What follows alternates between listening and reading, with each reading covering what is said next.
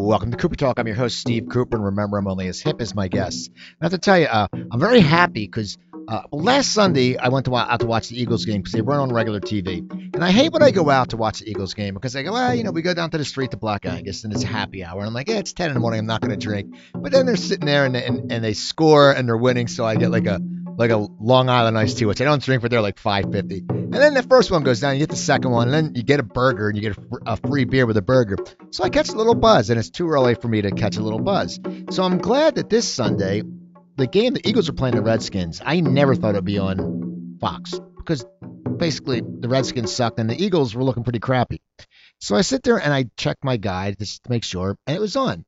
But I hope it's not what happened last year, because I remember last year it said the Eagles and Redskins were on. And I just switched to AT&T Uverse, so I'm not used to their thing. So we're all excited. It's a Sunday. I put the little French press for coffee. Joanne's making tea.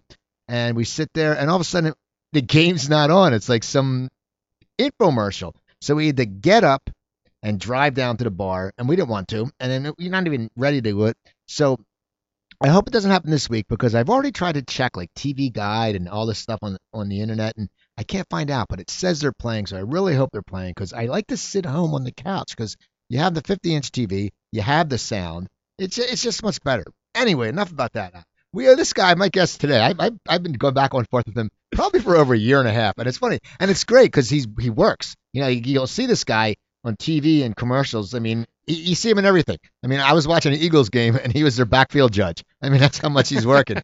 But my guest is Michael Bunin. How you doing, Michael? Good. How are you? I got two thoughts really quickly on what you just talked about. A, to spare the bar from having a bunch of Eagles fans that are deciding to drink Long Island iced teas, because I'm sure that would scare most bar owners, okay? There's only three of us. Okay, but I'm sorry, Eagles fans. Yeah. 3 Eagles fans. It's exponential. That's like 50 guys.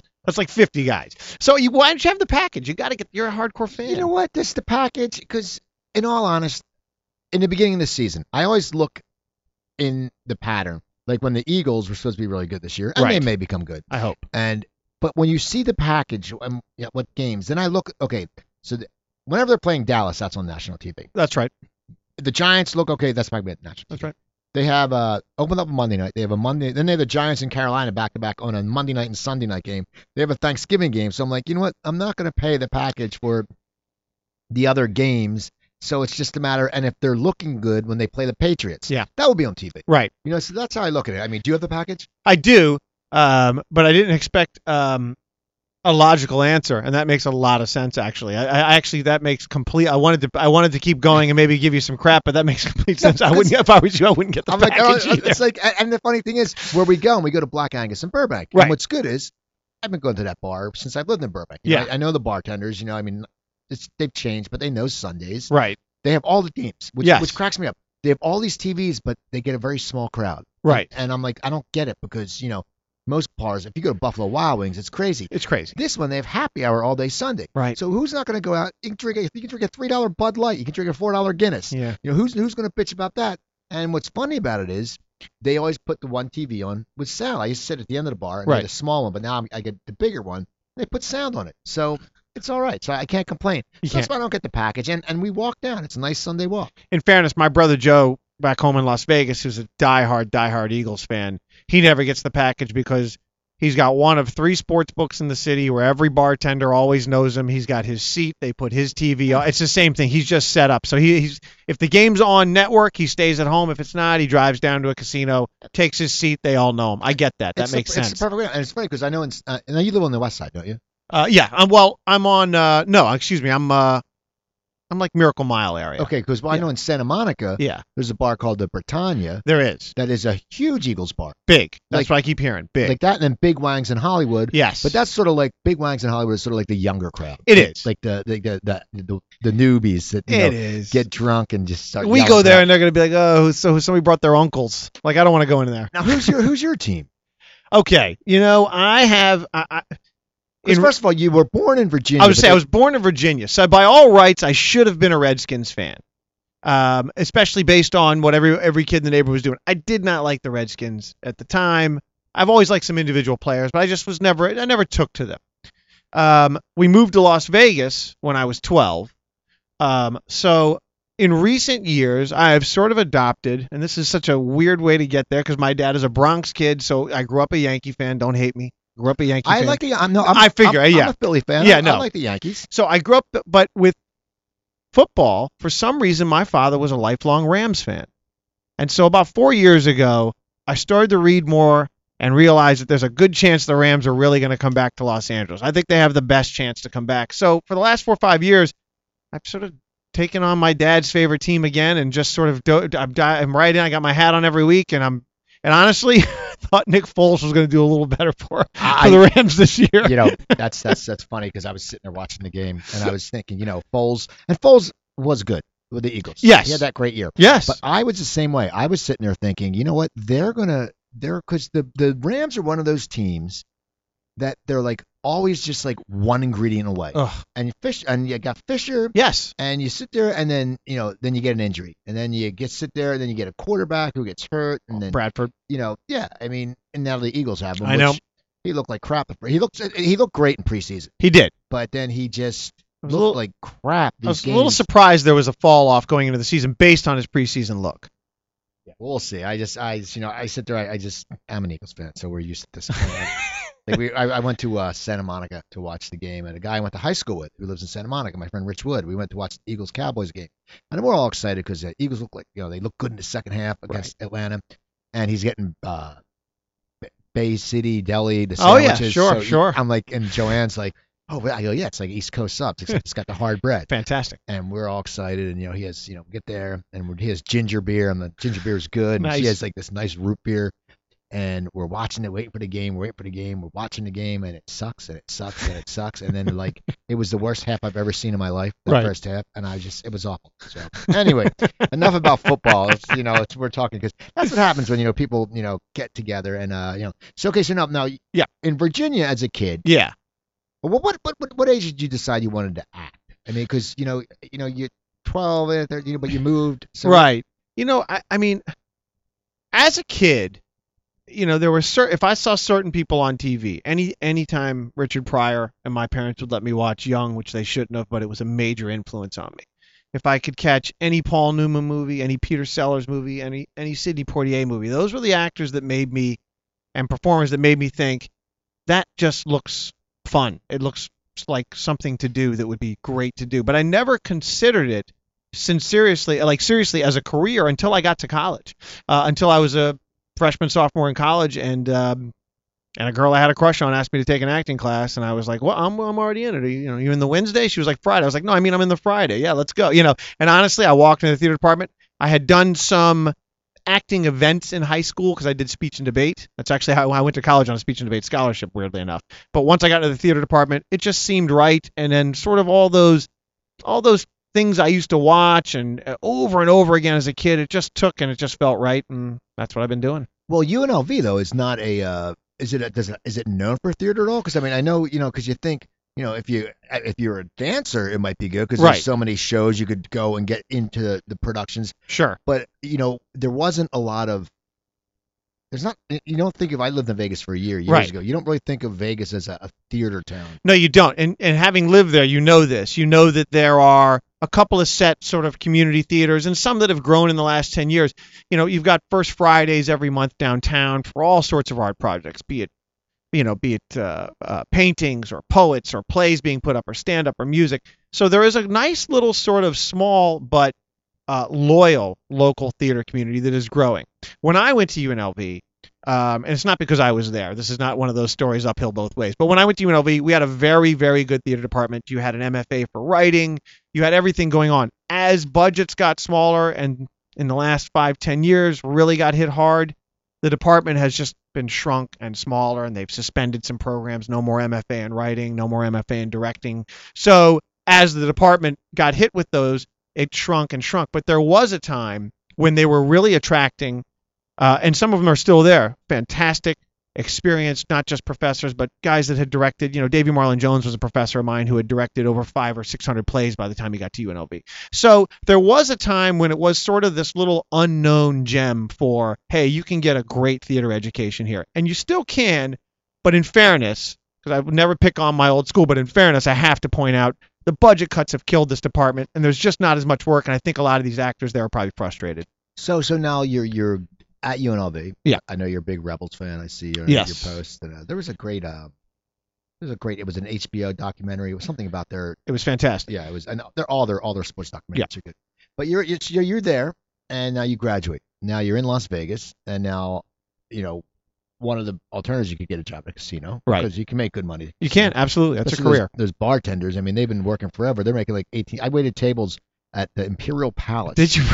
When I first moved out there? We're talking 20 years I see. ago. Now I know the time you're there. Exactly. And I was there for 1 year, and then I ended up working for Planet Hollywood when they opened. Okay. But it was like I was like a buffet, that buffet upstairs at the Imperial Palace. Hey, it was $12 an hour, waiting tables plus tips. I'm like, and now if the people are in the union for a long time, Yes. some of these bartenders are making $18 an hour, and they're making a nice income. I can and tell you the that. cost of living there is low, or it was. It's a career there. If you're in a casino and you're a bartender, it's not like being a bartender in a nightclub somewhere or just a local bar. You have, I know a lot of bartenders in Vegas with wives, kids, homes, retirement plans, healthcare, everything. Some of these guys are making good six-figure amounts. So it's an interesting sort of, it's a plus, but it can be a trap. I know a lot of actors that got out of UNLV, got those jobs with the intention of, I'm going to save up that money and, have a bulk of cash when I move to LA.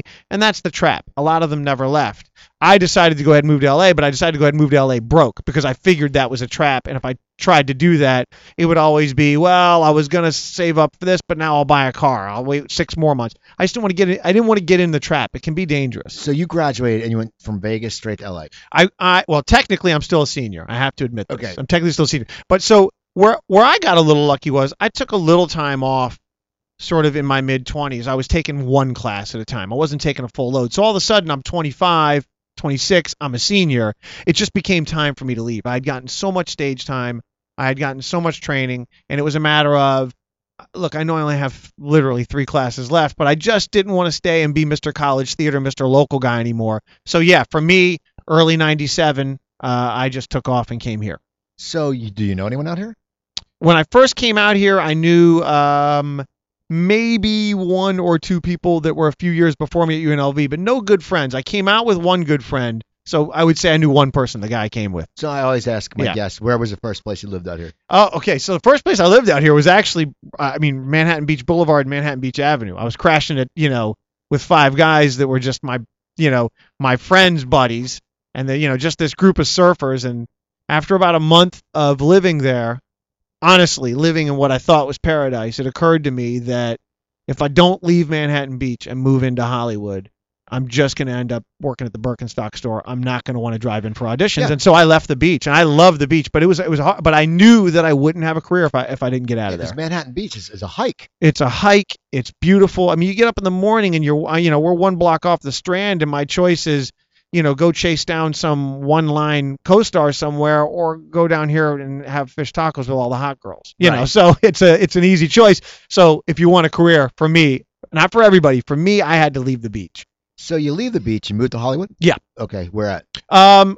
Not quite Hollywood. I guess Beverly Boulevard and Fairfax. So you're there, and now what do you start doing to enhance your acting? Because I know you were a groundling, I believe. Yeah. But what did you start doing first? Well, so I'm technically I was never a groundling, I guess. I had done, before I got to LA, I went to Chicago a couple summers and did Second City's Players Workshop and went through sort of a condensed sort of school there. So when I came to LA, I knew that I had always been, improv was something that had always just seemed like a natural fit for me. The first time I saw Belushi and read anything about him, and then you learn about Second City, you just sort of, if you want to be an improviser, you can get hooked very quickly. And that's what it was for me. So coming to LA, I took classes at the Groundlings, and then I started classes roughly at the same time at the Improv Olympic, which is now really the IO West, but they're from Chicago. I quickly ended up a regular performer at the IO West. I've been performing there since 99. I had a troupe, for 10 years on Saturdays called the Red Shirt Freshman. It was a lot of fun. I perform with the Armando now. So for me, to get things going, it was the improv world. Be up on my feet, be acting, and I just had to put myself in a community of other actors. So as you're doing that, and as I said, because it's funny, because Improv Olympic, when I lived in Hollywood, when I first moved up here, my old neighbor was in Improv Olympic, a guy named Joe Catone, Uh-huh. and he didn't really do a lot, but we used to go down and we used to see Beer Shark Mike. Oh, sure. And sure. that's before any of these guys got a break. That's Like, just so you know, we were always paired with Beer Shark. Okay. It was Red Shirt and Beer 'cause Shark Holm together. was doing commercials. Yes. And this is probably 15, so I may have seen you. But it was cool because back then it was a lot different. Like I did the storytelling thing in the IO festival. And, Oh, fantastic. But iOS, but it's on Sunset Boulevard. But back then it was at the Complex. That's right. And it just I don't know. It just seemed more improv. And maybe it's for me because something about that look when you drive and you're a block from getting shot. I was gonna say, I love the space we have now, and I did I was part of the crew that came in and did that deconstruction on it. We were the Complex guys that were looking forward to having this space. But I don't know if it's quite nostalgic, but certainly it's a little more romantic when I think about it now. But the Complex days just can't be replaced. Those were the days of it's 3 a.m.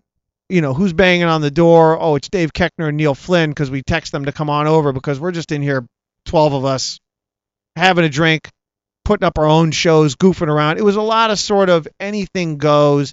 The guys that ran the theater at the time, Paul Valancourt and James Grace, would be there. It would just sort of be it was a real sort of everybody's in the same place kind of community. Now, the theater's doing fantastic, but it's gotten so big that Right. you don't, it's hard to know everybody anymore. But back in those days, it was just, it was just like somebody's living room. Yeah, and that's what's cool because then also like the theater, and I've done Christine Blackburn's storytelling show upstairs, and it Yes. gets hot as crap at there. Man. Very. You go into this thing and you're like, it's like in the middle of nowhere, and it's fun, but then you're like, wait a second, man, I'm dying.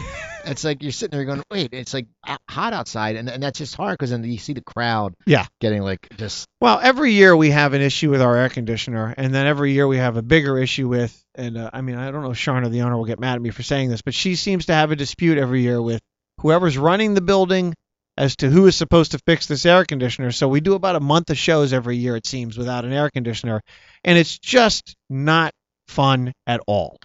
and the crowd's not enjoying themselves. They're asleep. It's like they've been sitting in the desert for an hour. They're tired. So you're doing that. So you're doing the IO, and so you have a show that you have a group that's doing well. Yes. And now, do you get an agent? You start auditioning for commercials? Because I know you've done a lot of commercials. Yeah, commercials have always been a constant steady for me. I've been a very lucky actor when it comes to that. It really gave me the ability to move out here and not get the obligatory whatever job, not go back to bartending, not go back to whatever. Just sort of gave me time to be on stage at the IO and be ready for auditions. But commercials, I got a commercial agent very quickly. In fact, I've had the same agent for 18 years. I've got the whole time. There's just been no reason to switch, in my opinion. And I booked kind of early on, very luckily, right away with commercials. And all of a sudden, I went from like, hey, I moved here, and then a month later, I booked a commercial. And then a few months later, I had another one. And by the end of the year, I had done maybe 4. And then the very next year, I had done like 8 or 9. And it just kept going that way for me. So I'm somebody that, I really couldn't get arrested theatrically for an agent. Everybody, I would get the same sort of note, which is, oh man, we think you're great. We love you, but we're not. We don't want to be one of those middle of the road agencies anymore. So if you get a TV show, come to us because we're trying to get bigger. And it's like, so if I get a bag of money, I should just stop by and leave Right. a little bit with you. Thanks. I'll get on that. So for me, the improv world introduced me to so many people over the years that eventually gave me jobs when maybe other people wouldn't because there's no tape on me. They had never seen me, but these people had seen me perform at the IO. I mean, years ago, I had done an episode of Scrubs, and it was, Bill Lawrence I knew from the theater and from mutual friends who had created the show, but that was just one of those where it was like, hey, I've seen you perform on stage. He just called and gave me a role. I said, yes, please, and ran right over there. So it was a good thing for me to be up there. Well, I see in your resume, you did Scrubs, and then you did you did a Las Vegas. Sure. And then, you see it, different things, The Soloist. Yeah. And then, then iCarly, which is I like that show. That's a good show. And Law and Order, which is, but was that weird for you to go out for a drama because you're playing? Because it's weird about Law and Order. And I used to watch Law and Order Criminal Intent. Sure. With Vincent D'Onofrio. Oh, yeah. And there's an actual episode where Stephen Colbert plays the lead in a Right. very drama part. Right. So was it weird for you because you were doing the improv, you were doing the commercials, and I remember in some of the earlier commercials you play like a father or like Always. like I know it wasn't like an Applebee's where you saw your wife or something. Or, Fridays. That's a something really like good memory, Fridays. though. Yeah, Fantastic, actually, memory. so you're doing stuff like that, but what's it like when they sit there and go, okay, hey, Law and Order? You're Right. probably like, what? I actually get excited when I get those. first of all, I'm an actor that if you gave me one role tomorrow and said like, but you're going to play it for the next 25 years, I would say, well, isn't that fantastic? Like, I'm not one of those guys. However, I generally fall into the comedy world, which is I love. So when I get to go do something a little serious, it's almost more a way for me to say to like other people like, hey, if you give me a shot, I might show you I'm a fairly well-rounded actor. I did a lot of serious stuff on stage at UNLV, So when I see those, it's not awkward for me. It's actually fun. I think sometimes in rooms I've had problems getting across though that it's like, no, I'm they're seeing what I'm doing is funny. It's like, I promise it's not. I promise you're seeing it wrong, or it's or can you please get me out of your head as the so-and-so guy and just take a look. I might give you an honest performance that you like. I get excited when I get to do those. I really do. Well, so you're bumping around, you're getting the commercials. Yeah. So you're making money.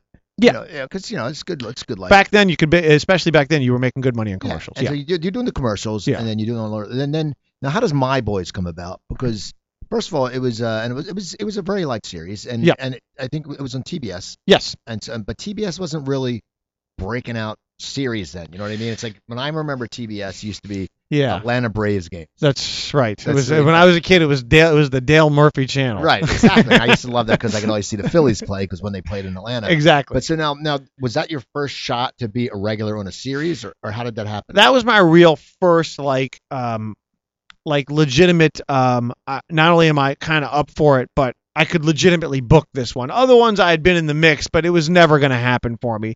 It had nothing to do with, I don't think, performance. It was just resume and name and 10 guys ahead of you, which is still like that in this business. I mean, you know that. But I'm great friends with the creator of the show. It was going to be my one pilot audition for the year because I had no theatrical rep during that time. I would manage to get one or two pilot auditions a year just through friends. So this was a script that I watched her write it. I mean, she wrote the script, based it on the poker game we had at her house for 10 years. So I had a little bit of comfort going into it. And when I walked in, I thought I had a terrible audition. But when I left, she called me and she's like, "Hey, we're testing you." And I was like, and I kind of skipped over it. I was like, "Well, I hope I took the adjustment well." And she's like, "Yeah, I don't know if you're paying attention." I said, "We're testing you." But that was the first opportunity for me to then be seen in a light of, hey, maybe we should consider this guy as a series regular. And TBS at the time, that was their first original scripted. So when they went for it, that first 13 weeks was like, yes, they're behind it. And then they it wasn't that they weren't behind us. I don't think they knew what they wanted to do because they had us, they had Tyler Perry at the time, then they had the Bill Engvall show. And that's three very different sort of categories. I mean, you're going across, younger, hip, on, the African American culture, and then angle the very Southern. Absolutely. I mean, all the blue collar, fans are going to probably go that direction, which I wouldn't blame them. I mean, those guys are hilarious, but they're going to go to watch Bill on his show if any of those guys get a show. So it was sort of weird to have like one season.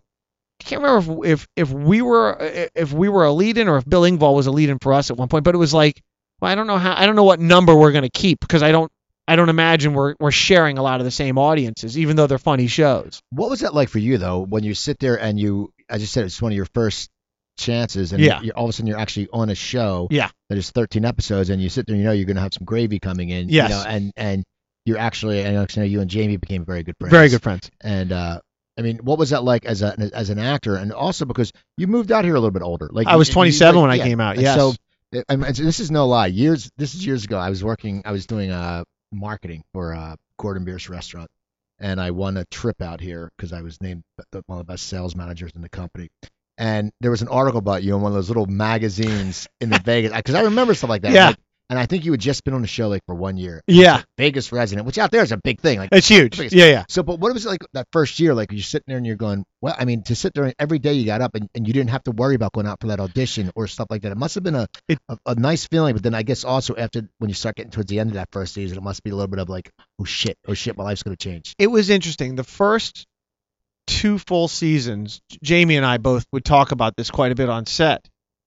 You'd wrap that first season or you'd have a day off, and I'd call my commercial agent immediately and say, hey, I'm off Wednesday. So, anything you got? Or, hey, I know that I'm on avail for this commercial. How can we make this work? I want to shoot it. So for the first 2 seasons, I wouldn't relax at all. And Kaler was kind of the same. Jamie Kaler was kind of the same way, who played Mike on the show. It was going into season 3. that we both were like, hey, let's relax. And so we took off to New York, and we both checked into the Soho Grand for 2.5 weeks. And he did a bunch of stand-up. I just ran around and saw all my friends and crashed stages where I could. But it took a while. I wanted it to be early on, but early on I still had this attitude of, look, it took me 10 years to get a series regular. I'm not going to think that I've made it and that everything is just fine. So the first 2 seasons were, if I'm free, I need to be auditioning for something. And as soon as the show wraps for the season, I need to be working. Seasons 3 and 4 in between were a little more like, yeah, maybe I should go to Hawaii and enjoy myself once. Exactly. Well, no, it's getting picked up, and then now, how do you find out that it's canceled? Because a lot of times people, no, a lot of people like I had someone, I had Jim Turner on who was saying Arliss when it got canceled last year. They're thinking, no way, he had just booked this birthday party for himself and this, and then all of a sudden they call and they go, yeah, Arliss, and he's like, wait, but everyone was loving it. You got a little, it's interesting because we got very mixed signals. In one section we're feeling like, well, they might be done with us because I don't know if they know what they want us to do.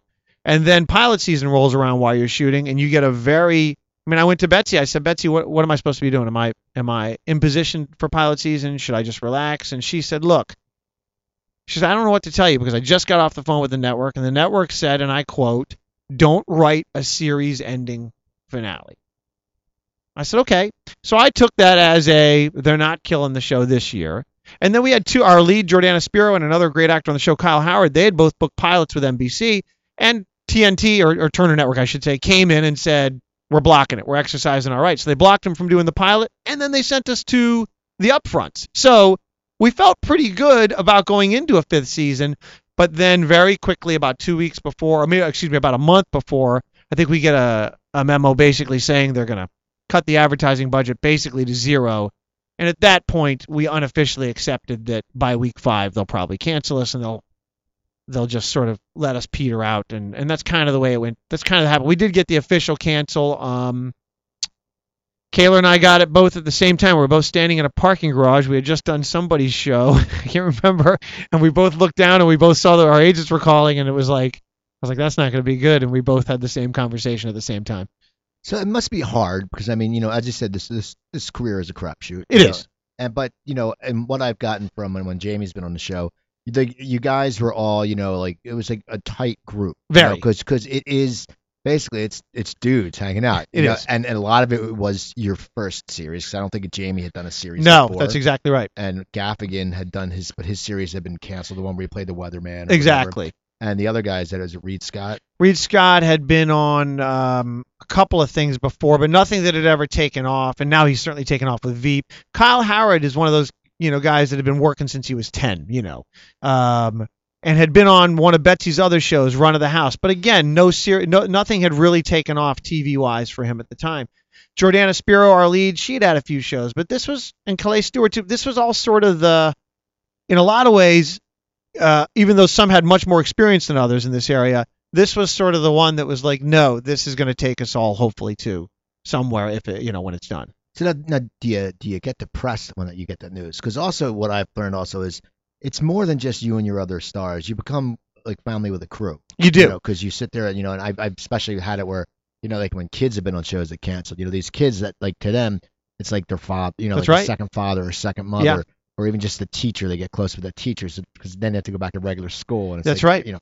But did you go through a phase of depression, or did you just sit there and go, you know what, this is the terms of the business, I just got to deal with it? Both. Both. I try. The way you battle the depression is you tell yourselves, look, this is it. All shows close, no matter how good or bad. They all close eventually. So you just have to remind yourself sort of that. But it was very sad. This was, this is a show where if an actor had a couple of days off, they'd probably stop by the set on their day off for an hour just to hang and say hello. It was a really fun cast and crew and writers. Everybody got along. So I give you an example. The crew, they were all doing Sons of Anarchy when they weren't with us. I went and visit them. It was an excuse to sneak on the set over at Sons, but it was also just, I'm going to go see all the guys, everybody, the whole My Boys crew is over here. It's like a great quick reunion stop by. So, I still keep in touch with not just the actors.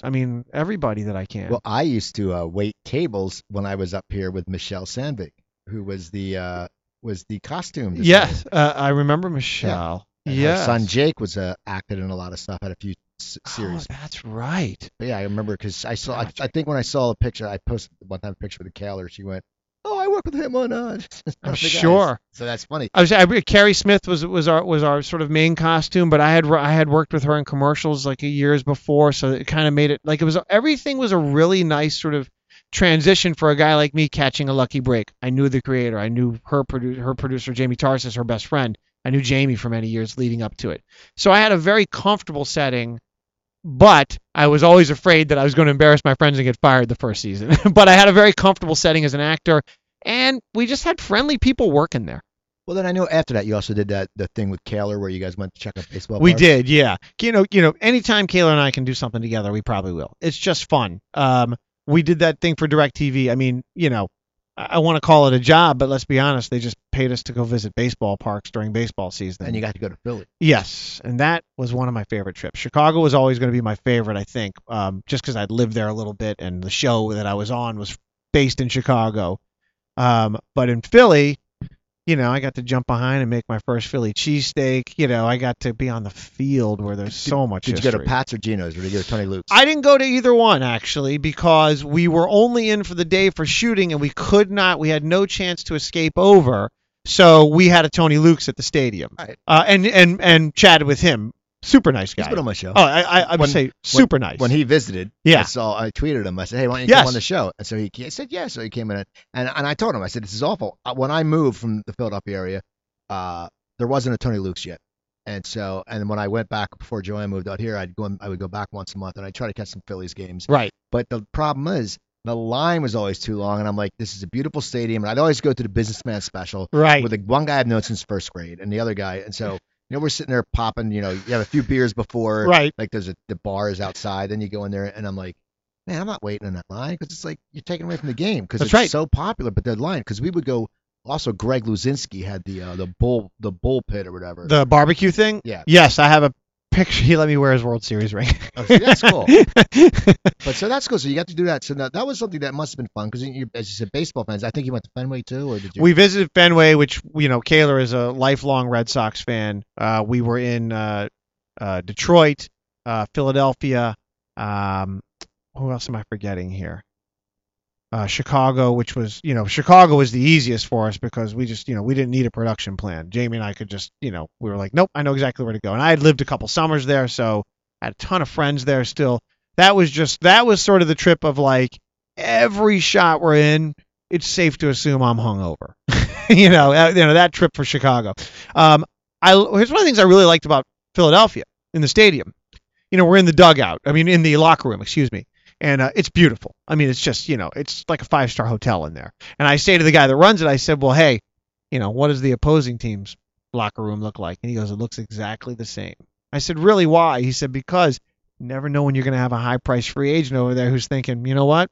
This locker room's a lot nicer than the locker room I got at home. And I said, that's really funny. Times might be changed. Because I said, the old adage used to be, Yeah. You hear everything, and the Celtics, you hear them doing everything to the other guys in the other locker room, shutting everything, shutting water off, whatever they can do. And I love those stories, but it's interesting. The mindset has sort of changed of like, no, we want them to know that our park is better than your park, and you should come play here. Yeah, exactly. Because it's changed. Exactly. No one was going. No one was leaving the Phillies. Greg Luzinski wasn't leaving the Phillies until he got too fat, too slow, and he went to the White Sox. Exactly. And in all honesty, Steve Carlton, wasn't leaving the Phillies. No. Then until he got older, and they said, hey, that's right. I'll go to the AL. That's exactly right. So after and you do that now. After, as I said, my boys, that's done. Yeah. So now, if you look at your resume, yeah, you really had. Now it seemed like you're really going more to the drama side. Yeah. Which is weird because I always think, and even your commercials. Like, yeah. I shit my pants. Yes. Stuff like that. Your commercials are more funny spots, and you have that you can play a dad. You have a likable guy look, and you're doing comedy, and people are used to you in comedy. And, yes. And you were on a sitcom, and everyone else, it's pretty much Jamie's hosted, but I just said Reed went to Veep, and Gaffigan's just blown up. Gaffigan's blowing up. And so, were you surprised when the majority, did you think that you would leave that and just be like getting a bunch of guesting spots while on comedies or dramas? Because you've worked on some really, I mean, highbrow shows. You get Mad Men, Yeah. Masters of Sex. I mean, Yeah, Crisis at one point was a heavy role, yeah, actually. what was it like when you sat there? Did you just have to change your audition thing because you were somewhat in that mode of you were a sitcom guy, you were a funny. I mean, you don't see a serious commercial. I can't think of any serious commercials with you. No, I almost never am going to book the. You're not going to see me in a lot of tender moment commercials. Right. It's just not going to. It's just not going to happen. I mean, don't get me wrong. I'd love to do them, but no, commercially, I'm always going to sort of go out for those. I actually, it just sort of fell at random. I was in when I was in New York. I went by and did a general meeting just with the folks over at Law and Order. Because I was like, listen, I'm here. I want to meet with people, and I want to meet with people is what I asked my manager that don't normally maybe consider me. And I was happy about two things: A, that I started to book those roles, and B, how many of them told me that they were like, look, we do consider you for. I was like, really? I said, yeah. I feel like I'm, not pigeonholed, because like I said, I'd have played Kenny Moratori until I dropped dead and never complained. Like, an actor with a job, that's good by me. Especially one you like. I mean, if you're lucky to have the job you like, it's even better. It just sort of fell that way, and I'm really enjoying it. I don't think it's going to knock me out of any comedy stuff, but I do like the idea that people are starting to see me maybe in a little bit of a different light. It's funny. I'm a Vegas kid. I grew up around a lot of characters, and it's just always funny to go out and read for the role of the guy that is. I'm always going to read for this guy, the guy that says like, no, I was just borrowing it, man. I was going to give it back tomorrow. I'm never going to be the heavy, so maybe that's the next drama step for me. Maybe I can finally go and be like every guy that I grew up in the pool hall in Vegas, that maybe comes across a little stronger. As an actor, if it's an interesting role, I want to do it. I tend to lean towards comedy, but I'm enjoying the fact that somebody's giving me a shot to play some serious stuff. Now, what's it like being on a show like Mad Men? Because it wasn't like you were on the first, it wasn't you were like the first two seasons. Right. You were like Mad Men blowing up off the face of the earth, Mad Yes. Men. Like sitting there like that's a hard role, and you see what's funny is because you do see people like an Alan Havey who was a comic recurring. Yes. Different Joel Murray. Who I'm friends with. I love Joel. And Joel's been on the show, and I always Yeah. tweet him. I was like, man, you're going to a Yankees game with John Hamm. Don J. Bro, what the hell? You're supposed to be a Cubs fan. People are going to be pissed.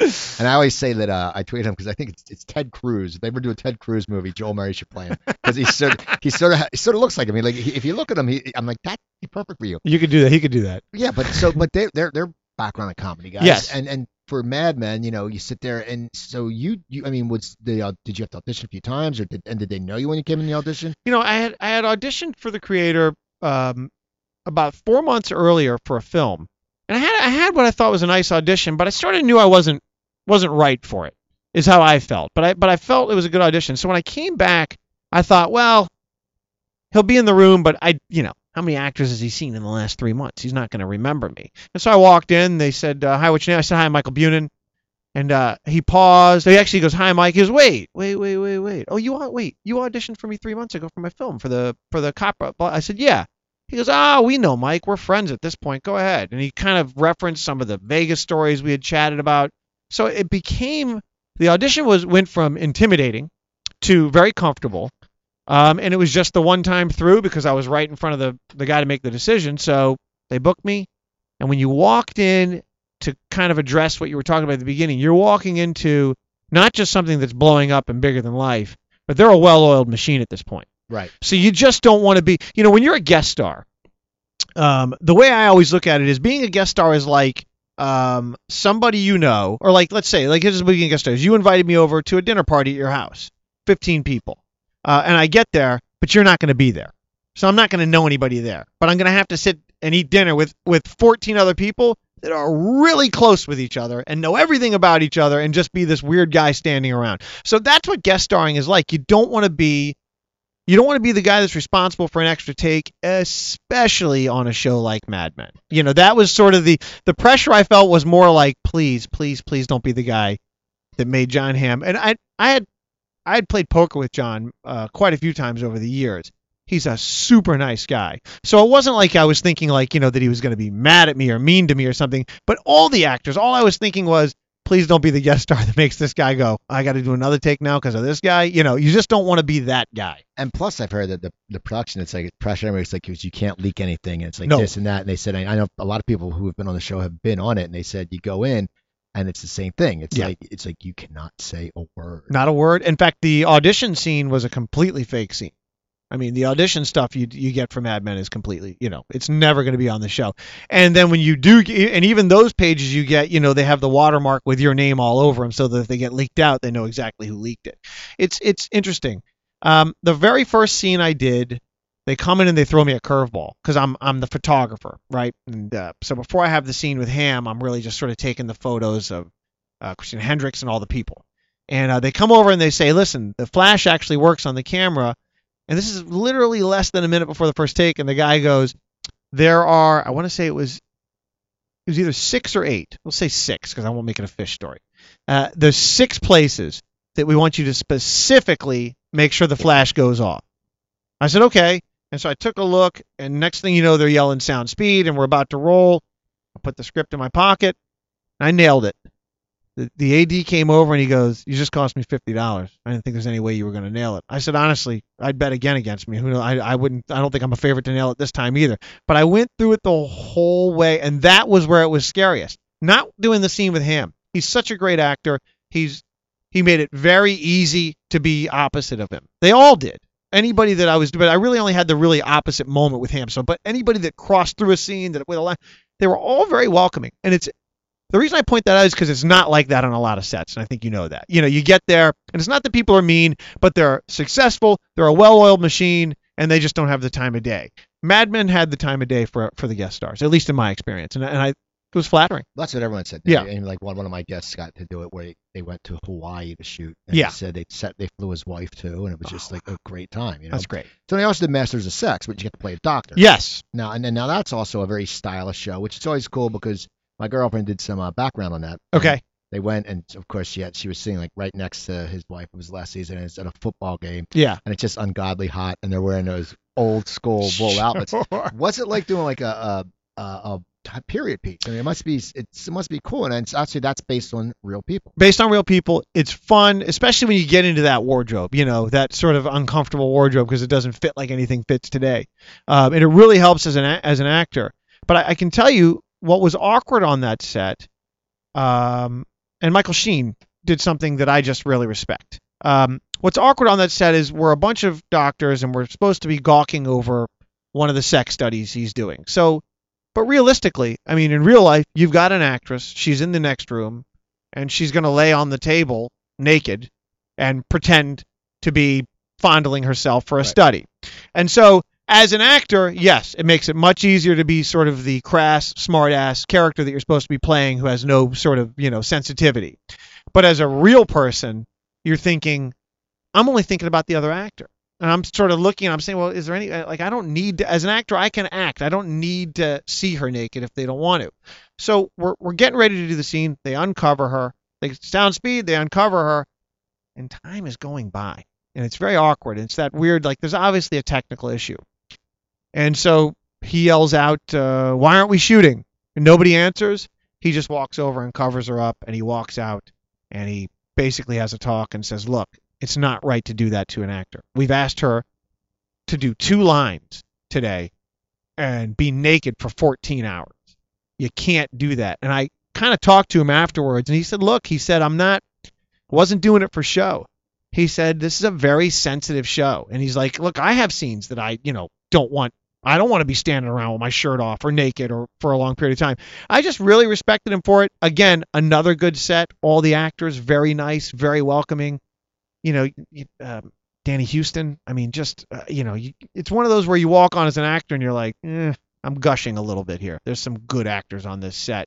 But I had to, I hope that story wasn't too boring, but I wanted to point it out because there's a level of professionalism from him that I really respected and just felt that somebody should tell that story. Well, I think that's also what makes the shows good. Like everyone says, if you go as a guest star in NCIS, right? Mark Harmon's the best guy ever, right? Like they say, he goes in, he eats with the crew. Yes, he wants people to get out early because they have families. And fantastic. They said he's like, and of course, then you think, well, he did play quarterback for UCLA. That's so right. He has that leadership quality because if you're a quarterback in a big college football program, you're born with that. You get to look out for your friends. Have to have it. And his father was a Hall of Famer for the Eagles. So he's grown up and then his father was a politician. So it's one of those things. It's good like that. Now you said about your poker playing. Now, Yeah. have you always been a big gambler, or is that from growing up in Vegas? Because a lot of people who grew up in Vegas, like when I lived there, I really didn't gamble. Right. And and then even when I was just back there for my friend's wedding, actually we all flew out. We actually ended up to Good Springs, and then we went to that Pioneer bar. He had a bus take us from Flamingo, and it was like this haunted bar. And man, they had good burgers. I mean, I haven't had that like plastic wrapped cheese, if you want to call it, forever. I love it. And they put it on the burger, Perfect. and we ate it, and there was ribs, and there was an open bar. So I don't know, we were drinking some cool whiskey, and then we were drinking Fireball, and we were drinking Jameson's, and then we got back in the bus, and there's 50 of us in the bus, and they have beer in the bus. But I only played when I was there. I played like pennies, not like Sure. penny or the dimes, nickel slots. I know him. I know him well. And I won like like $10. I said, all right, cool. Exactly. But now for you though, because you're a big poker player. Right. Did you learn that in Vegas? Poker I learned in Vegas. My father was a poker player. So poker we learned at a very As young a age. professional or? Yeah.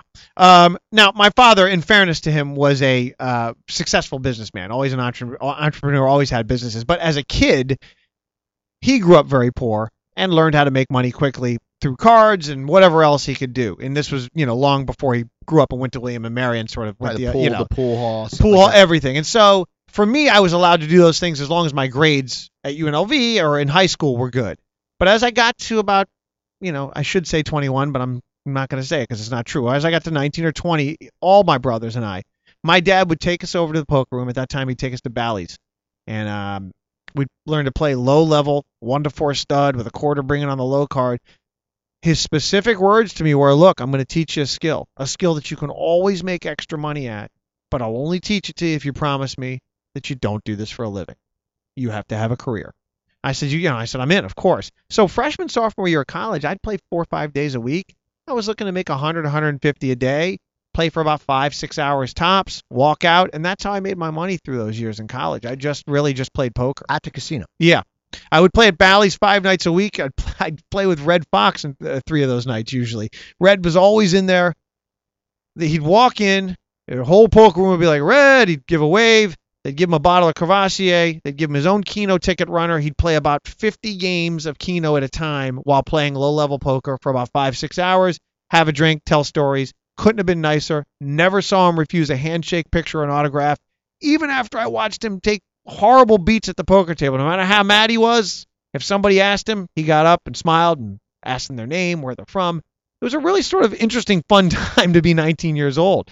The other games, to answer your question, I took to poker because poker has a positive expectation. You're not playing the house. The house takes a small percentage to provide the game. But now I'm only playing 8 or 9 other players. So I really only have to be better than those guys, which gives me a positive expectation. Unlike craps, blackjack, where you're always playing against the house and you're always going to be the least amount of damage you can be if you're playing great, blackjack is you're going to be at a 1 to 1.5% disadvantage based on the odds. Whereas in poker, it can be a positive expectation. So I sort of gravitated towards that. And the other games, yes, we would play them, but I would do what you said. We'd go to the Horseshoe when I was 19 at midnight, and we'd play quarter craps for $40 all night and drink for free all night, and then we go upstairs and have a $1.99 steak dinner. That was how you did it. That's what I liked when like last time I was in Vegas before this. It was 3 years ago, and it was around St. Patty's Day, and the Final Four was starting. Yeah. And I used to love O'Shea's. Oh yeah. Because you could go in and you could play. It may have been $5 a hand for roulette, but right, you but could put 50-cent chips. That's exactly right. A lot. There you go. And you sit there, and back then I smoked cigarettes, so then you could sit there and you could be drinking, and then at certain places I actually got a glass of red wine. They brought it out in like a beer mug. I was like a juice glass or like a pint glass. It's like what the hell? But it was fun. But that's what Vegas was cool. Yes. So now when you come up here, how do you get involved in poker games? Because I've noticed there are a lot of poker games, and now it's great. There's a lot of celebrity tournaments which are raising money. There was just I know Leanne Ginn, Caden's girlfriend, his fiance actually, is having one this weekend, I believe. Oh, nice. A guy I know, Jimmy Delavalli, was in it. Do you know a guy named Lee Brownstein? He plays him. He went to my high school. I don't know Lee, but actually I do know the name. Yeah, I mean poker's kind of a small circle in LA in a weird way. We had a little regular game, like I said, at my friend Betsy Thomas's place, who created My Boys. But later on, through some people I met in her game, I ended up just playing in a regular game. So I had sort of two. I had one very sort of fun, small game, and then the other game was, I think, a little expensive. I mean, some of the guys at this table, I don't think it was, you might shake their couch and a few thousand might fall out of it Right. and change. But in my end, it was like, hey, a couple $1,000 buy-in I think is a pretty decent sized game. And so I've been playing with these guys for years, and it's a lot of producers, directors, and well-known actors, and then guys like me.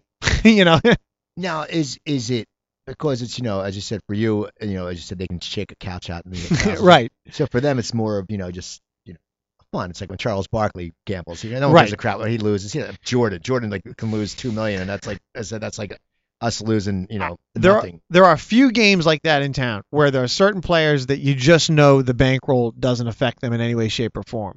The regular game that I ended up in is a bunch of guys who, while they have some of them an incredible amount of money, they don't losing 50 cents hurts to them. It's a pride. I think it's more about the ability to play the game properly.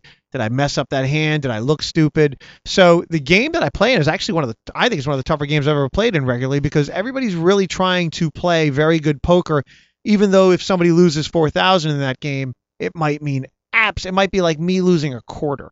But no, they treat it like no matter what. They treat it like, they don't get mad at you, but you can tell there's a respect for the game. They don't just throw the chips in. So it makes it kind of a tough game in some ways. Yeah, I was gonna say, is it like is it fun at all though? Like, is there, it's not like, you sit down, you play at your friend's house for Right. whatever, and you're busting each other's balls. Is this more, a little more serious, where it's like, but does it take the fun out of it at all? It's mostly fun, Okay. but there have been many a night where, somebody's getting their balls busted about losing a hand, and then you're like, why are they so mad? And it's like, well, because he just lost 5,000 on that hand. And so no matter how much money he has, maybe he doesn't like being picked on about losing that amount of money in that situation. So every once in a while you get, personalities clash. I'm sure there's one or two guys at the table that probably get annoyed with me. Now, because all your commercials, Yeah. because you've done now, do people recognize you from commercials? Like the Ship My Pants. I mean, Yeah. that originally was supposed to be on the internet, then it went on TV, or it was something weird like that. Or, Supposed to be a regular national sort of run, and then because that blew up viral. it blew up virally. They ran it on the Today Show, I want to say, or Good Morning America, and they did it as a story. They did it as here's a new commercial from Kmart, but censors don't want them to run it. So it became listen, at 45, I'm happy to say I was on something that went viral, I guess, but I think it got roughly 30 million views between the two Kmart sites on YouTube very quickly. Yes, over the years, I weirdly have always been recognized from different commercials. It's really flattering to think that not just that somebody would recognize you and take the time to say, hey, I liked you and whatever, but the idea that somebody remembers you from a 15-second or a 30-second moment, even though I know they run a lot, but we're the generation now of you fire through the commercials. Yeah, I mean, it's like we DVR everything. Exactly. Okay, we do that. I mean, it is appointment television, so I'm still very flattered and happy anytime somebody's like, I know you from the so-and-so commercial. I'm like, oh, thanks, I appreciate it. What do you think are your most recognizable commercials? Now I would have to say it's changed over the years. I think Ship My Pants has got to be the Kmart one has got to be the most recognized. But I'm, this year I have one running for Lowe's for football season again. The last couple of years where I'm playing both sides of the coin. I'm painted up in one and then talking to myself, getting a snack. That one seems to be getting me a lot of notice. I think you're green. That is correct. So is that Jets or Eagles? Well, somebody the other day said to me, I saw that nondescript Jets jersey you're in. I said, well, it's nondescript. I like to think it's an Eagles jersey, and they just kind of smiled. I said, I'm not wearing a Jets jersey. No offense, Jets fans, but I'm saying that's an Eagles jersey. Well, it's good because Eagles fans are much better. I have nothing. I have friends who are Jets fans, Yeah. and I would root for the Jets after they play the Eagles. I have no problem because Sure. I don't like the Patriots. Right. And the Bills. I mean, Bills are cool, but Shady McCoy. Yeah. It's pissed me off because Joanne got me a Shady McCoy jersey for last year for Christmas. Okay. And then they get traded. Yeah, I know. And I go, what the hell? And then the best is, though, she has a jersey from you. And I got her a Deshaun Jackson pink jersey because it was impossible to find. I ended up finding on eBay. It was a guy from Bethlehem. And then he gets traded. But the best jersey she has an old school because when they didn't have jerseys really for girls. Right. She has an Eagles Ricky Waters jersey that fits me perfectly. So I wear that. And as a joke, she bought me a Kevin Cobb jersey because you get it for $5. And I love it. That's like I've told her brother I want to sit there and wait till they start selling the Tebow jerseys at TJ Maxx because you get it for like $7. That's exactly I would sport a Tebow jersey. I think it'd be cool. Now I know you've done a little bit of stand up too, right? Yes. Now when did you decide to do that? Jamie Kaler basically just challenged me about 3 years ago. He's like, look, I'm going on the road when the show ends. I think it was the end of season 3, maybe. He's like, I'm going on the road when the show ends. Put together 10 minutes and come with me and feature, and then you'll start to build your time. I just sort of said, okay, and then cut to, it's 4 weeks later. He's like, you've been working on it, so, room 5 over here, the guys have always been great to me. They just let me get up and crash. I put together about 10 minutes. That's still running? Room 5. I think the Darren Capozzi and those guys still do one Sunday, and I think they still do their Sunday every month. And I'm not sure what other comedy nights they have, but I know those guys are still doing the night because they let me crash a month ago, so that's how I know. They let me get up and just work out some material.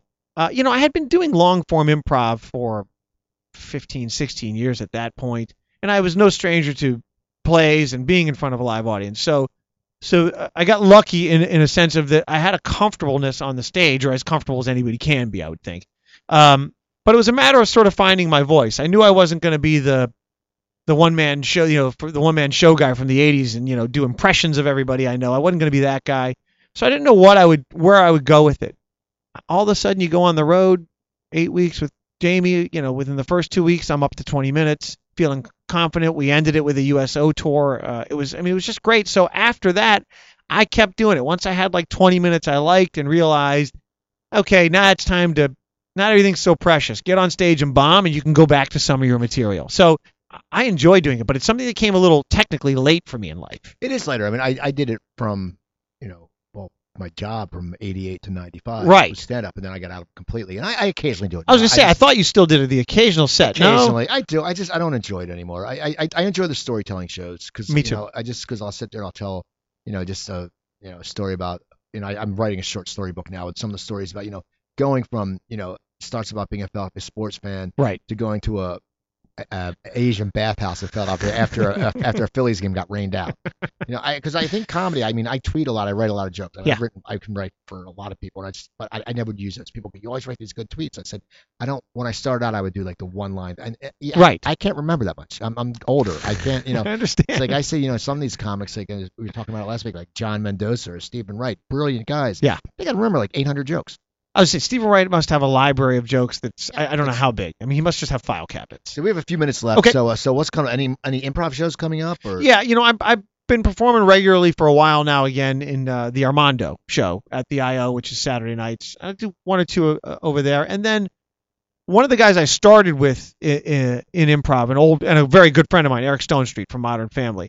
Eric and I and another sort of old timer. I hope Dana doesn't get mad that I called her that. It's more just a matter of being around the theater, Dana.